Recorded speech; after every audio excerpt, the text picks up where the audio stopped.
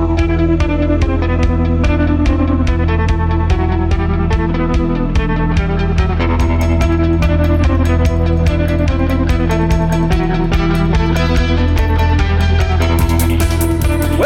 to None Dare Call It Ordinary, the podcast that digs into the unusual, unorthodox, and downright unsettling beliefs found at the depths of the internet and the heights of paranoia. I'm your host, Dylan, and with me is the Zionist, Brent. Oh, man. Spoiler. Spoiler yeah, there. I mean, And, was there really... I'm not Zionist, but... Or am I? I think Find out in this episode. No. I think to Bill Gale, everyone to the left of Mussolini is a Zionist. I think just automatically, so. You know, there's lots of debate about, you know, what that word actually means. But for Bill Gale, we're all Zionists and, you know, we should just admit it. Sure. But yeah, really, there's no other adjective to use to conclude this series. So two quick announcements first. This is going to be the last episode for a while. We're going to have a outtakes episode for our patrons, and then we will be going dark in July. You can always reach out to us via email or via Discord. I'm usually hanging around the Discord server, and Brent is as well. So if you want to chat with us, you could definitely do it there. But we won't have any episodes until August. And we will, however, be ending with a live stream on July 3rd. That will be 10 p.m. Eastern Standard Time and 7 p.m. Pacific Standard Time. And lastly, this is something I actually have forgot to share on the podcast. We tend not to share kind of reviews that we get through iTunes or Apple Podcasts. And by the way, we all appreciate all the reviews we've gotten so far. That's so nice. It helps the podcast to it boosts our name out there, but it's also just, it warms my heart every time I read them. Yeah. And this one in particular, I just felt I needed to share with everybody. So this is the review, also a 5-star review, let's be clear, from Laurel Eliza. And it goes as follows. When I started listening, I thought I wouldn't be able to stand the banter style they have. But a few episodes in, I found myself absolutely falling in love with this podcast. What I thought would age obnoxiously actually became super lovable favorite pod. Well, we thank you. You are our favorite reviewer. I'm going to have to say that. I love all the reviewers, but this one really got my heart because, I mean, let's be honest. We are obnoxious. I mean, that's just objectively true. You know, we just have to admit that. So the fact that somebody somehow is able to perceive us as not obnoxious is definitely a plus. Become lovable. So good. Yeah, super lovable. Okay, so what is it we're talking about today, Dylan? Well, Zionist Brent, what we are talking about today is the Posse Comitatus, and this is our fourth and final part of this saga that began with one William Potter Gale and will end with one William Potter Gale. But we But we have two stories to get to first. And this first story also involves messing with farmers, and it was just yet another story. This is the kind of event that really brought the hammer down in terms of the federal government. Because for a while, some like FBI offices were, you know, they were getting kind of bored of the Posse Comitatus. They didn't think they were that big of a deal. And then this event kind of said, oh, maybe they are dangerous lunatics. So let's begin at the top. While Thomas Stockheimer and Francis Earl Gillings were early innovators in fulfilling Bill Gale's violent fantasies, it wasn't until a bizarre incident on August 27th, 1976, that the violent nature of the Posse Comitatus was cemented in the minds of the public and law enforcement. Sachihiko, or Satch Mikami, and his brother Daniel purchased over 8,000 acres in Umatilla County, Oregon. By 1974, their land had been converted into a highly valuable wheat and potato farm. And I take it, this is going to be more to Brent's liking than all that tomato nonsense we were talking about in the last episode. Yeah, exactly. Get out of here with your elitist heirloom tomato shit. Actually, though, I have to say, potatoes can also be elitist. Get those fancy ass fingerlings out of my fucking face. I don't want to see them. Also, different colors, dainty. Let's not forget about those purple potatoes either. You're not fooling me. What is this Venusian produce? Get that out. Full of nutrition. Get out of here. Disgusting. Nutrition is a hoax. It was at this point that Satch Mikami received a bizarre call from one Everett Thorin, who informed Satch that he owed him rent since his farm was on property owned by Thorin. Satch, more confused than anything, since he had owned the land for a number of years now and bought it fair and square, directed Thorin to contact his lawyer.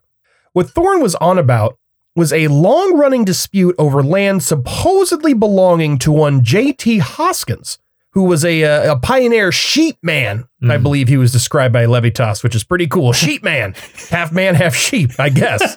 Or maybe he just worked with sheep, either way. Yeah. Hoskins' son, Bill, claimed that, his father owned all this land that had been somehow taken from him. It's very confusing, but either way, he believed that this land was actually his. And he asked Thorin for help to get this land back, which is why, Satch Mikami got this bizarre phone call. So the reason Bill asked Thorin to help him here is because, Thorin wasn't a lawyer. Oh. But he did take a year of law school night classes before dropping out. So that should mean something. Yeah, he deserves to get an honorary degree for that, I think. Yeah, honorary degree, fully. And along with the Mikami brothers, Thorin also told neighboring farmers they were also his tenants and thus owed him rent. Oh, wow. He even hired a surveyor who had to trespass on other people's land, which got him arrested. So this approach to handling the situation wasn't very productive. But in a coincidence that worked out well for everyone involved, as we're definitely going to find out, 1974 also saw the formation of the Umatilla County Posse Comitatus by Samuel Mann Porter. While some, including Levitas, called him a, quote, local right-wing activist, the state police had a different nickname for Porter, calling him mentally disturbed. So slightly different description. They thought he was mentally disturbed because instead of Porter thinking that people on welfare did drugs and solicited sex workers, it was the welfare workers who were on drugs and soliciting sex workers. Okay. So that is why he went from normal but racist and wrong to perhaps mentally ill. So mentally disturbed or not, though, after he set up the posse, Porter sent a totally sane telegram to the governor warning the posse was coming to arrest him. Hell yeah. He's going the safe route of communication. If we remember from our Dangers of 5G episode, the telegram is 1G, I think. Yeah, 1G. Definitely you're not going to get the EMG interference giving you brain cancer. Yes. And Porter, safer. I think he doesn't have enough to lose. Yeah. So I definitely think he wants to avoid 5G at all costs. Oh yeah. But it was another posseman, Thomas R. Braun, who set the posse's sights even higher, saying this: the aim of the posse is to apprehend all public officials possible, elected and appointed, who receive and execute unconstitutional directives, charge them with violations of their oaths of office, and have them prosecuted. So have them prosecuted. Are we talking hang them by the neck until dead? High noon situation prosecuted here? Or? Brent, that's the part that we don't say out loud. Oh shit. Oh, that's right. Okay. We don't put that in the press release. That's bad PR. That's true. And who should join the Umatilla County Posse Comitatus in October 1975 but one Everett Thorin, who eventually turned the posse on the Mikamis. His first plan was to simply just steal the wheat. Take the wheat. It wouldn't be stealing because it's his. Thorin's first target was Jack Zabransky, one of the Mikami's neighbors. Thorin hired a guy to harvest the grain, but a state trooper told them they would be arrested for trespassing, and so the cut grain was stored under Zabransky's name. Clearly, something more drastic would be required. Yeah, clearly. The problem, Thorin realized, was that the Mikamis had what he called a, quote, claim of adverse possession. To nullify this, Thorin would have to occupy the property for at least a day, and by some kind of sovereign sorcery, ownership would be transferred to Thorin. Holy shit, Thorin is also the first Occupy activist, too. Yeah. So he's he's the beginning. This is mine now. That's how it works. You sit down somewhere and you own it. Yep. You just got to sit there long enough. It's at least a day, 24 hours. By Occupy Wall Street now owns Wall Street. Sadly, the Umatilla County posse was not established enough to mount such a campaign. So Thorin called in the big guns, the tomato field incidenters themselves, the San Joaquin County Posse. Yeah. If we'll remember, this is Francis R. Gillings, getting his son out there, almost getting murdered by the police. That's these folks, these geniuses. George Hill, who was then the chairman of the San Joaquin County Posse, agreed to help Thoren because this was, after all, in the name of defending property rights. Hill recruited 4 others: Robert David Cummings, Donald Ray Cooper, Vernon Edward Esig, and Farrell Anthony Griggs, also known as George Hill, in the 3-Name Game. Come on, y'all. Yeah, it's a Disney Channel movie right there. On August 25th, 1976, George Hill and the 3-Name Gang, they drove through the night to Portland, where they discussed their plan of attack with Thoren. While they were gathering supplies and making homemade wooden clubs, they discovered that Thoren actually wouldn't be in town when the shit went down because he would be attending his son's wedding rehearsal. Oh, how convenient. Or, quote unquote, attending his son's wedding rehearsal. This is, as we're going to find out, this quote is a unquote point of son. I don't know. Oh, yeah. Maybe. Thoren, though, managed to, despite this hiccup, he managed to convince them to go along with the plan for a promised $1,000 each. I would have just went and paid them wheat and potatoes, personally. Yeah, I mean, it seems that that's what they're interested in. I mean, all these folks seem they're really interested in kind of the farming community. Just give them food. Let's barter. Finally, at 1 a.m. on August 27th, they began the 5-hour drive to Umatilla County in order to reach the Mikami farm before dawn. As all good cases of trespassing disguised as rightful reclamations of property begin, the seizure of the Mikami farm began with a sign written on a pizza box. Of course. That said, "No trespassing, Hoskins Estate." One of the possemen, Donald Goodwill, hung the sign on a utility pole next to the entrance and stood guard wearing a blue suit and sporting both a clipboard and a mean Doberman pinscher. Oh, what? So was the guard wearing the Doberman pinscher? That's even more intimidating. Oh, Jesus Christ. No. I was that was a metaphorical sporting of the Doberman pinscher. Yeah.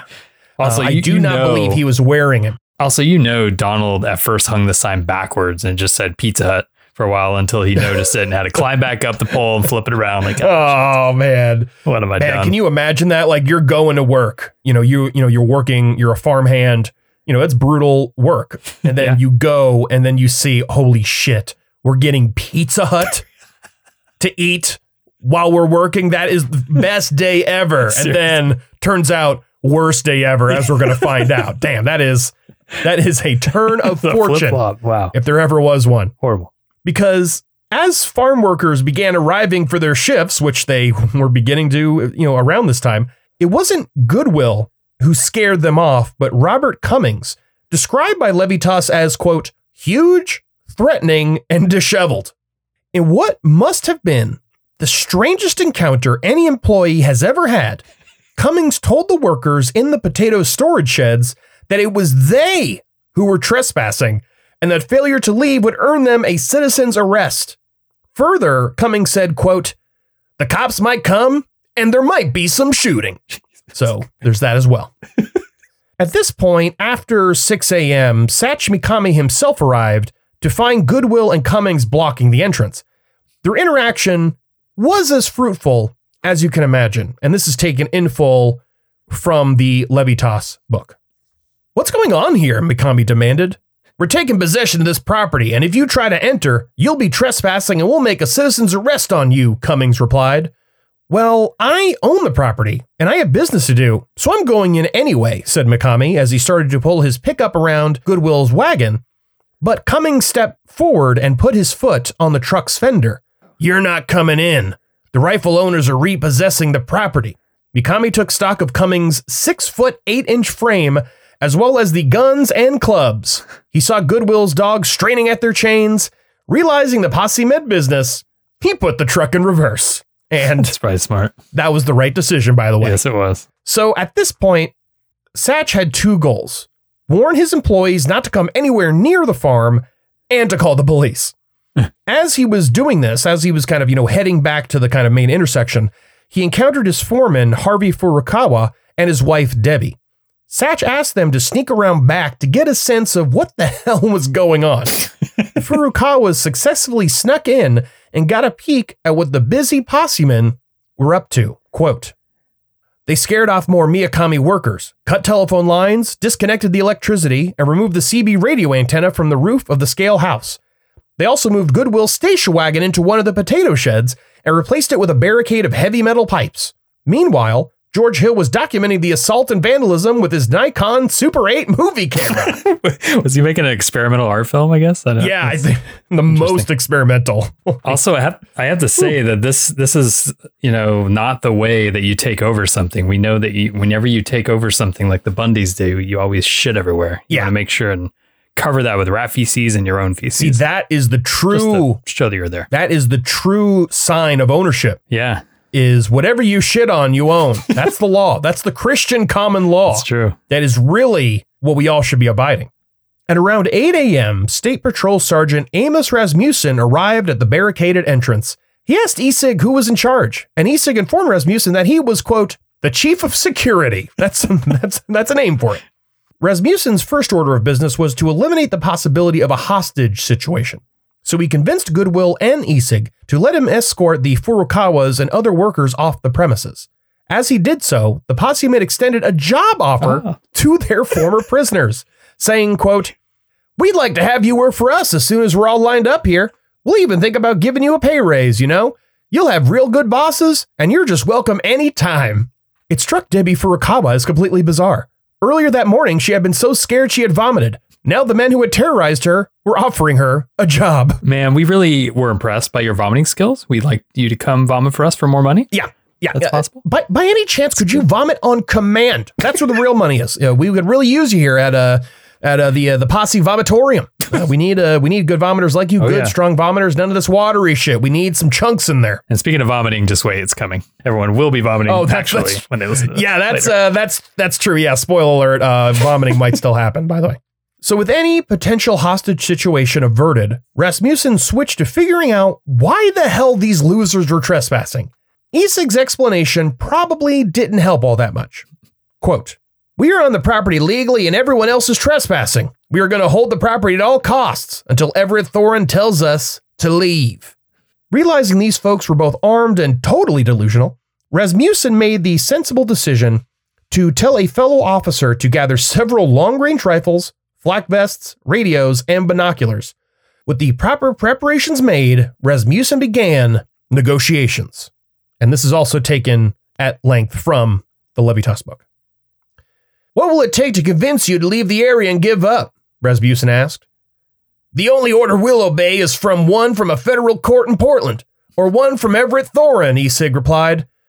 Well, I don't think that's going to be forthcoming. Is there anything else that will cause you to give up? Rasmussen asked. If we were met with an overwhelming force, Isig replied. Well, what would you consider that to be? Let's quantify it. Yeah, let's get into that. Let's do some conceptual analysis here. When I was in the service in Korea, I was part of what was known as the Frozen Chosen, and the odds were 300 to 1, and we got out, Isig blustered. Okay, so overwhelming force is exactly 301 to 1 then. Got it. Exactly. That's kind of, that's the implicit claim there, is that you got to get past that lip.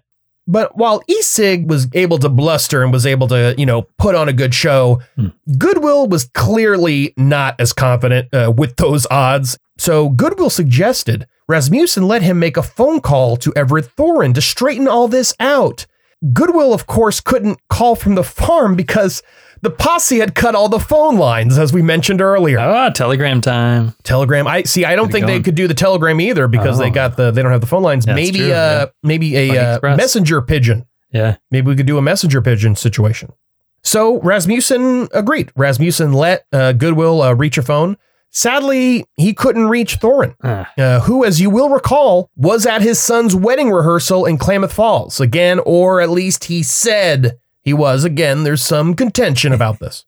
Isig said that if they could talk to an FBI agent and get access to the media, he and the posse would surrender. Rasmussen gave a deadline of 4:30 p.m.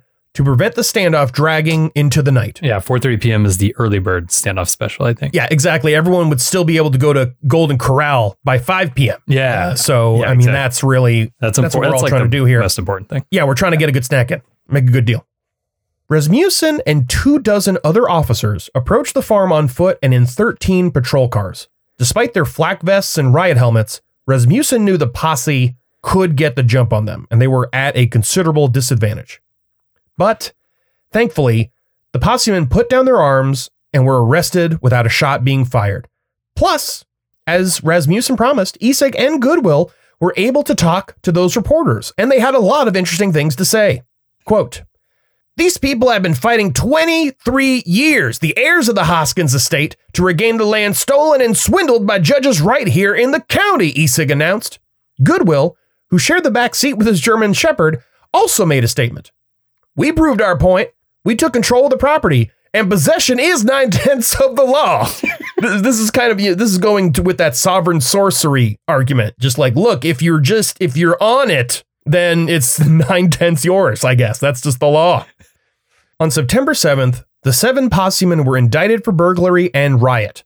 George Hill was asked if he understood the charges, and his reply was simply, quote, "I understand the charges are garbage." Oh. I should also note here that these folks, so we had the tomato field incident. These folks were known as the Potato Shed 7. Oh, yeah. It's pretty good. It's a pretty good name. For his part, Vern Isig was eventually convicted. His sentence? A $500 fine, $1,500 in court fees, 3 concurrent 5-month jail terms, and 2 concurrent 5-year terms of probation. The others received similar sentences, which seems a little light to me. I'm gonna have to say. And a forcible gluten-free diet. Yeah, that's the worst. That's a crime against humanity. Everett Thorin got 3 terms of 30 days. Like Stockheimer, this didn't quell his thirst for legal illegality, as you might call it. On January 30th, 1994, about 20 years later, a group of paid shitheads kind of working under Thorin threatened the life of Karen Matthews, the elected clerk recorder of Stanislaus County. After a year-long manhunt, Thorin was finally tracked down, but he choked to death on his dinner days before he could be indicted. Yeah, the gluten finally killed him. Oh man, I hope it was just a big French loaf. Just couldn't deal with it. All right, so that is the end of that saga, and there's a lot more details about ultimately that's what really kind of reopened the FBI's investigation of the posse. Because before that, they were kind of like winding it down. But this, combined with the tomato field incident, made them realize, okay, these folks mean business. Yeah. But armed and delusional. Armed and delusional. It's not a good combo. And we are going to end this episode by going back to our good friend, Bill Gale. But first, we have to tell you about a man who turned his posse comitatus and Christian identity beliefs into a full-blown cult, Mike Ryan. And we will explicitly warn you when it actually happens, but we want to just kind of like pre-warn you that this section gets rough. Probably the roughest thing we've ever covered. Oh yeah. Again, we will very explicitly warn you when we get into that stuff. We're not getting into there immediately, but we want to, if you're like driving and you wouldn't be able to like say maybe pause the podcast for 10 minutes, you might want to pull over if you don't want to hear anything that's really fucking disgusting. Exactly. Just want to let everyone know. But for now, this is the not rough stuff, the non-rough parts of the Mike Ryan story. Ryan was introduced to posse beliefs in the early 80s, and by 1984, he was prepared for an all-out race war. And like Francis Earl Gillings, he made sure to get his son involved. Quote, Ryan gave his teenage son Dennis an AR-15 semi-automatic rifle, telling him that the weapon would be needed in the upcoming war against the Jews and the forces of Satan. Previously, the boy had enjoyed baseball and saxophone. Now he was focused, like his father, on the coming apocalypse. Yeah, playing sports, say what you want about sports, but playing sports and music are always a much healthier, rewarding pastime than doing target practice with your dad for some made-up future tragedy about the satanic Jews or whatever the fuck it is. Yeah, because I think the target practice on its own can be fine. That could be a healthy activity. That's actually kind of a sport, really. Exactly. It's the whole, we're going to have to shoot Jews part. Yes. That's when that part of it, perhaps not as healthy. That's my, maybe a controversial stance, but that's mine. And all of these totally true beliefs led to June of 1984, when Ryan and his followers, which would be around 21 people at the peak, moved to a farm in Rouleau, Nebraska. And Rouleau is like right at the southeast corner of Nebraska. So it's like right by Kansas and Missouri. It's like right on the corner there. And it's a very small town. I think it's less than 200 people, if I'm not mistaken. And if you really want to know how small it is, Google it. It's a RULO. And if you Google it, the first person who comes up is Mike Ryan. So like he's the star of this town. Let's put it that way. In typical Christian identity fashion, the Ryanites believed that they were the real Israelites. We've seen that before. And because of this, they didn't eat pork. Now, what Ryan added to the mix was the claim that he himself directly knew the will of Yahweh and convinced his followers of this via something called the arm test, which maybe you've heard of this, Brent. This is something I have never heard of. I've never heard of this. This is how it works. And I don't fully understand what it actually means. So someone would hold out their hand and Ryan would push down on their wrist while asking God a question. If the person's arm went down, that means God said no. But if it held steady or went up, God said yes. And as Levitas notes, quote, "It was a simple parlor trick, but to those who believed, it was totally convincing." I mean, to me, this whole thing seems kind of flawed. So if you really want God to approve something, you already, all you have to do is just pick some tiny dude with like frail arms and push down. Yeah, it all depends on like who's stronger than who. And I guess I don't really understand this parlor trick. Yeah. You know who couldn't, who definitely couldn't use this parlor trick? Sylvester Stallone. Oh, true. He'd be shattering all kinds of arms. Yeah, I mean, it would just be like, no. God won't let you do anything in the Sylvester Stallone cult. And with these kind of, parlor tricks, it was part of Ryan's act. He was quite the charismatic cult leader. And as we'll see, he was quite adept at destroying people's lives in more ways than one. For example, Cheryl Gibson became enthralled by Ryan's anti-communist readings of Revelation, because that's ultimately what the apocalypse is communist invasion. And she was so enamored that she left her husband of 11 years with their 5 children to live on the Rouleau compound, filing for divorce 2 weeks later. His story, Charles Gibson, is a part of, the downfall of this group. We're not going to get into that. So we're not really going to get into that in this episode. That kind of deserves, honestly, an episode of its own. But yeah, we just want to focus on the bad stuff. One of the people who got the brunt of the life-destroying element of Mike Ryan's cult was Ryan Stice. Stice and his wife were farmers, and they were crushed by the farm crisis.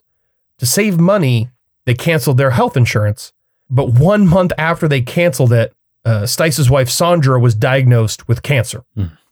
The emotional turmoil of his wife's disease combined with their economic burdens led Stice to posse seminars, where alternative medicine was taught alongside alternative law. Stice even consulted with a posse doctor for his wife, but unfortunately she died on April 1983. Like many others wandering in the wilderness of grief and poverty, Stice dug further into the posse and Christian identity and eventually found his way to Rouleau and Ryan's cult. And this is where it starts getting dark. Yeah. It's not going to be very good for a little bit. Stice was eventually married, quote unquote, by Mike Ryan to Cheryl Gibson's 16-year-old sister, Lisa, and she eventually got pregnant. Although Ryan is the one who instigated this whole thing, Ryan was still pissed that Lisa was pregnant out of jealousy. So he, quote, annulled the marriage, declared Lisa was now his wife, and further declared that Stice was now a, quote, slave. Jesus. Ryan also heaped abuse on Stice's young son, Luke, and Stice would himself participate in the abuse. Ryan called him mongrel and Satan's child and wrote 666 in red marker on Luke's forehead. Worse, he was subjected to beatings, whippings, plunging his head under cold water, forcing him to exercise to the point of exhaustion, and rolling him in the snow. Stice complied with it all, until Ryan's son Dennis threatened to shoot Stice, and it was at that point that he fled the farm without his 3 children, but then he came back 1 week later. And this is where it gets really dark. like really dark. So again, I want to warn everyone, this is nasty stuff. To prevent another escape attempt, Stice was chained to the porch when he went to sleep. He was also ordered to sexually abuse Luke, which he did. Stice and another Ryanite in bad standing, James Thym, were ordered to sodomize one another. Finally, the logical conclusion to all this abuse unfolded in March 1985, when Ryan assaulted Luke, breaking his neck and killing him. Jesus. He then forced Stice to dig his own son's grave. After he did so, Stice finally escaped for a second time. Despite all of this, he did not go to the authorities and did not talk about any of this until he became a paid FBI informant several months later. Thym himself was not so lucky, and there is really no way to paraphrase this, so I'm just going to read in full from Levitas's book. Quote, shortly before Stice managed his second escape, Thym was shot in the face by Ryan's teenage son, Dennis. The bullet entered Thym's left cheek and exited near his right eye, but he miraculously survived the wound only to die several weeks later after enduring gruesome torture. Accused of doubting the existence of Yahweh, he was chained to a farrowing crate in the hog shed in order to have sex with a goat. The next day, Ryan, Dennis, and the other men, Timothy Haverkamp, James Haverkamp, and David Andreas, raped him repeatedly with a shovel handle coated with axle grease, tearing his bowel. I ought to shove this thing up your heart, Ryan growled. The men also whipped them hundreds of times. The brutality continued the following day until Ryan ordered the men to shoot Thym's fingertips with a .22 caliber pistol. He then kicked Thym in the arm, breaking it. On the fourth day, both of Thym's legs were broken and the skin was flayed from his legs. His torment finally ended when Mike Ryan kicked him in the head and stomped on his chest, crushing it. Things will go better now, he announced. Ryan then ordered Timothy Haverkamp to shoot Thym's corpse in the head before burying him, providing a rather unconvincing explanation, saying, quote, that way, if the body is accidentally exhumed, say 100 or 200 years from now, it will look like he was executed. Ryan finally appeared in court on August 21st, 1985, the bodies of Luke Stice and James Thym discovered 4 days earlier. He was sentenced to death for the murder of James Thym and died on death row of natural causes on May 24th, 2015. Jesus. Yeah, that's pretty rough. Stuff in the darkest. Didn't like saying it, but I think we need to understand where this stuff goes. Yeah, exactly. This isn't just goofy stuff. When it's not just LARPing. Yeah, when this is the direction it turns. And because that's so heavy, we had to end. We couldn't end the episode with that. We have to end with the last hurrah and then death of Bill Gale. The Big Papa is coming back. We got to get back to Bill Gale. What's he doing? Because we're ending the series where it began. And Bill Gale, he was the first and he's going to be the last. Specifically his arrest on October 23rd, 1986. He and 7 other men were charged with conspiracy, attempting to interfere with federal tax laws, and mailing death threats to the IRS. He awaited trial for 4 months in a Las Vegas jail. Oh, nice. So he was able to play slots for 4 months then, because everything in Vegas has gambling. Yeah, definitely. Hospitals, gas stations, jails. Although, I mean, that's a little bit inaccurate. I think it was probably a blackjack table in the cell. Oh, true. So I don't think it was just the slots. Actually, I just assume Las Vegas jail is just like a small ripoff of like other real cities jails, just like, you know, New York, and Paris. It's just like... like, oh, this is a real jail, I swear. Please. Oh, my God. So, yeah, it's like a fake Alcatraz. Yeah. That's what the jail looks like. Oh, my God. Bill Gale's latest trouble began with his last foray into posse activities, the Committee of the States, which Gale founded in 1982. Because one thing that should be mentioned, the reason Gale has kind of died down a little bit in the series is that he was doing the posse thing, but, you know, Mike Beach got the handle on it and he kind of got the credit. And so Bill Gale kind of went back more into the Christian identity stuff. That was kind of where he decided to put his energy. And it was only towards the end where he's like, you know what, let's give it one last go. Let's get this going.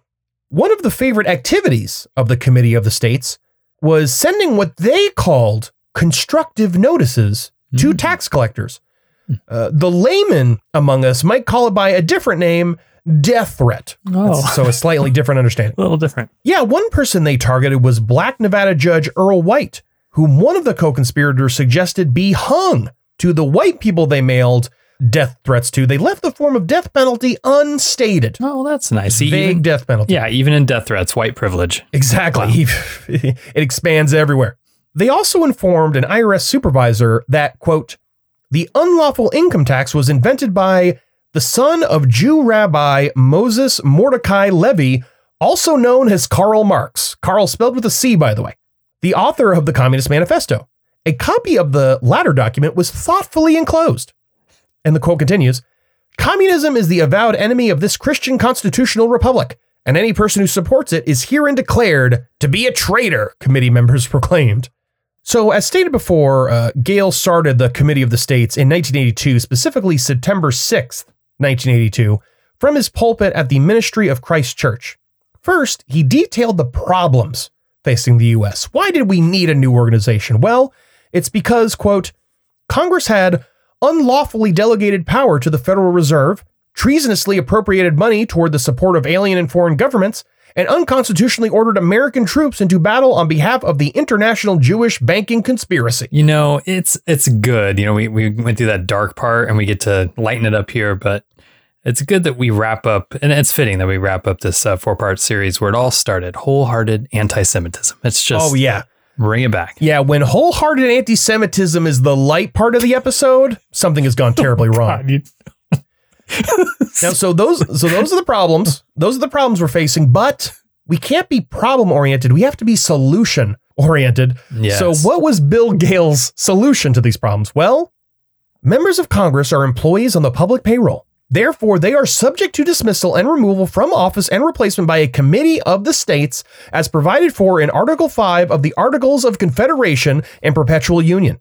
This removal from office and replacement by a committee of the states is hereby recommended and authorized.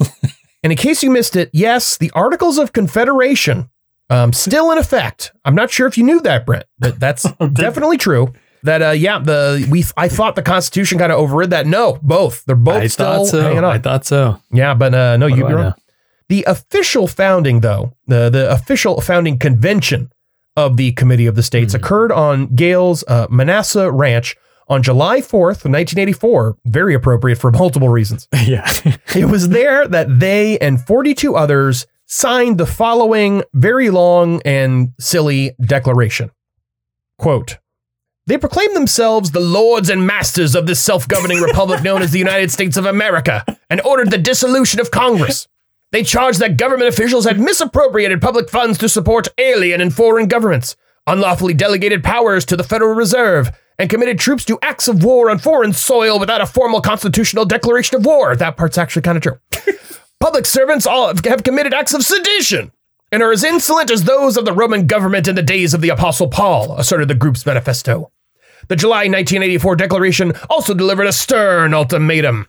All members of Congress who did not immediately resign will be put on trial by the Committee of the States. And, like the constructive notices that committee members would later mail to IRS agents and the Nevada judge, the declaration stated that any attempt to interfere with the committee would result in death.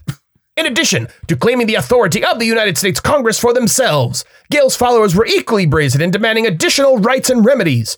A 15-point Declaration of Alteration and Reform summarily announced the repeal of all international debts and obligations, the abolition of all departments of government not functioning in pursuance of the Constitution, an end of the income tax, and the creation of a national bank, which is kind of a weird one. Yeah. The committee accused Congress of sedition and arrogantly decreed that it would now assume all functions of the Department of Justice and the Department of Defense. Wow, quite a declaration. That is quite a declaration. And you would think, if I was Bill Gale, I want to be a part of that. I want to sign that document. That document fucking rules. But Bill Gale did not sign this declaration, despite how good it is. So why? Why wouldn't Bill Gale? It's like, Bill, you're bringing us all here. Maybe you should sign it. His argument was that the Articles of Confederation, again, still in effect, didn't allow retired military officers from serving as delegates to the government. So, clearly he couldn't sign this declaration. Okay. And as Levitas notes, quote, "It was a self-serving and specious argument, but so was most of what Gale said." So I think he's totally right there.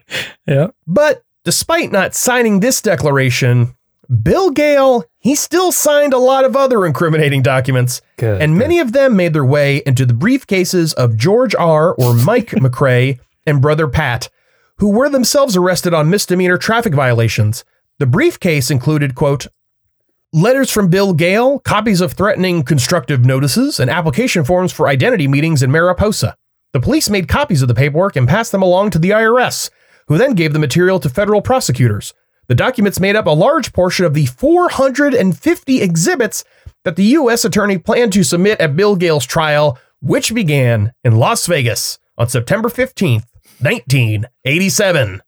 But before we get to the trial itself, we got to take a bit of a side tour here, a bit of a side quest here, because one man was enraged by the arrest of Bill Gale.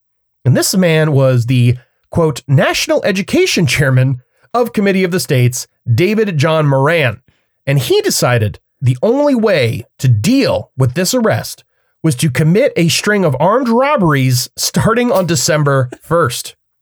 Quote, "The arrests of William P. Gale and others by the agents of Zog is the proverbial straw that broke the camel's back," Moran wrote before he robbed a series of liquor and convenience stores. "Thus I, like the members of the order, have declared war." What's up with all these right-wing looters? I'm so sick of Antifa robbing and looting from their own neighborhoods, I mean, come on. It's really, this is not the way. You got to be peaceful. This is not the way to get change done. Exactly. Also, in case... I imagine many of our listeners are familiar, but he's talking about the Order. The Order was basically a bank robbing gang in the 80s, led by one Bob Matthews. The Order, the name comes from the book, The Turner Diaries. That was the group in the Turner Diaries. So Bill Gale's arrest was the straw that broke the camel's back, no doubt. But the straw right before that straw, the penultimate straw that broke the camel's back, if you will, was Moran's personal dealings with the Zionist-occupied government. Quote, "Moran, 30, had renounced his Social Security number, his slave number, he called it, and canceled his bank account in an effort to opt out of the system. But that had not deterred the collection efforts of the IRS. Somehow, that just doesn't work. You can't just close your bank account and be like, all right, I guess you don't have any money." But Moran was eventually caught and killed in a shootout with police on December 8th, exactly 2 years after Bob Matthews of the Order himself was killed.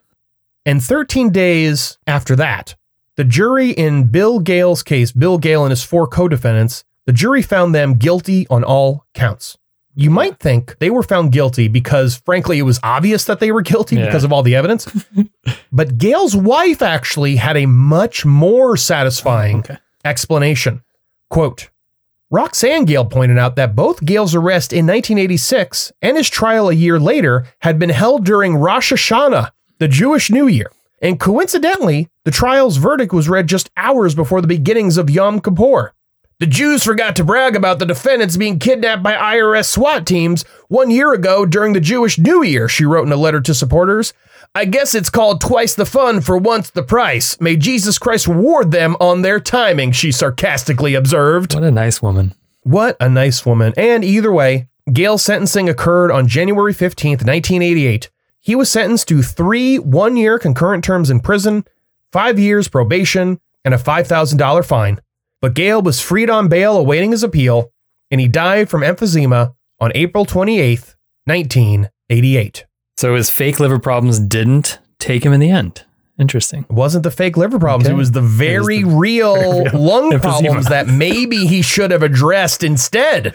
Maybe, focus on the real problems. And with the death of Bill Gale, we conclude our series on the Posse Comitatus. So, Brent, what did you learn in this series? What most stuck out to you? I don't know, besides the extremely dark parts, I keep looking at this and thinking, why can't we make a sort of Hamilton style musical with this? This would be beautiful, really. that. I don't know, but yeah, it's one of those things where when you subtract the violence, it's incredibly funny. It's so funny. Yes, these declarations. If there wasn't a chance for people to get murdered, right. This is one of the funniest things of all time. I don't know. I mean, this is a four-parter. So we have the four-parter. I didn't see, Hitler apologist Mike Beach, whatever silver shirt. He kind of let it go was the last episode we discussed that? He kind of started talking, like slightly some sense in the end there. So that was kind of nice, but most of the people unfortunately did not. But no, I don't know. It was one of my favorite parts reading this was the line where Levitas said that, Mike Beach was basically a coward. One of my favorite lines in the whole thing. And that's ultimately why he kind of, got out of it. Yeah. What did you take from this? So, I mean, there's two main things I took from all this. The first is that the overwhelming sense I get when I read these stories is I see all of this as an extreme violent reaction to powerlessness. Yeah. Yep. Where it seems that it's about taking over this system of governance, which one doesn't feel they have access to. Yeah. Oftentimes rightly, frankly. People don't have the political power. It's kind of the basis of it. And I don't want to gloss over other aspects of this, of course, and this isn't an excuse, but I think this is true of most extremists. What you believe and what you can be convinced of is, I think, often a function of just your general well-being. Yeah. And I think a lot of these folks that we cover, a lot of the rank and file people especially, are just so utterly powerless and are faced with these forces like the farm crisis, for example, which kind of destroyed a lot of people's lives. And, what better way to kind of take some power back than by taking full charge, being the one to issue subpoenas, being the one to arrest those who you think are the real criminals. Yeah. I think that's kind of one of the things about this is it's fundamentally a story about powerlessness, I think. But I mean, another thing I'll kind of bring up is kind of how a lot of this turned from being very, very explicitly racist and anti-Semitic to only kind of sort of explicitly racist and anti-Semitic. And also keeping some of that stuff in the background because it's not good PR. Yeah. I mean, I think the one thing we talked about is how, really in the 50s and 60s, it was segregation is really the thing that all of these losers were fighting for. Yeah. That was kind of the main thing. But then once the 70s hit, that was basically a lost cause. Yeah. Just you're not going to overrule. It's kind of in a similar way. It's kind of similar to approaches of anti-gay groups when it was declared, the Supreme Court declared that gay marriage was a constitutional right. Where it's that's basically a losing battle at this point. I don't think we're going to reverse gay marriage. Yeah, and so they went on to other things. And so did the radical right, where it became kind of this pushing that stuff down almost out of consciousness, the stuff with tax protest, where it became, when you look at tax protest, I don't owe any taxes. That's real, not real or whatever. Yeah. It doesn't on the face of it look racist, but ultimately the initial reasoning was racist. Yeah. The initial reasoning was I'm being taxed too much to pay for social programs for black people. Right. This explicit PR move to kind of not be explicitly racist itself gets ingrained in their psyche. Yeah. And it stops being, this is something we see with a lot of cult leaders in general. And a lot of this stuff where explicit bullshit can become just a core of someone's psyche to where it's not clear at all where the bullshit begins and the real belief and where it ends. I mean, Gale, look at Gale. Gale, just look at his life. He's the father of all this. So. Yeah, and also half Jewish. Let's that's one thing. Hashtag Bill Gale was Jewish. Yeah. Let's get that trending. If we still use Twitter, I would just spam that shit every day. Because fuck yeah, everyone should know that. Everyone should fucking remember it every day. So with that, this is our last kind of main series episode, and we will see you all back here in August. But until then, we are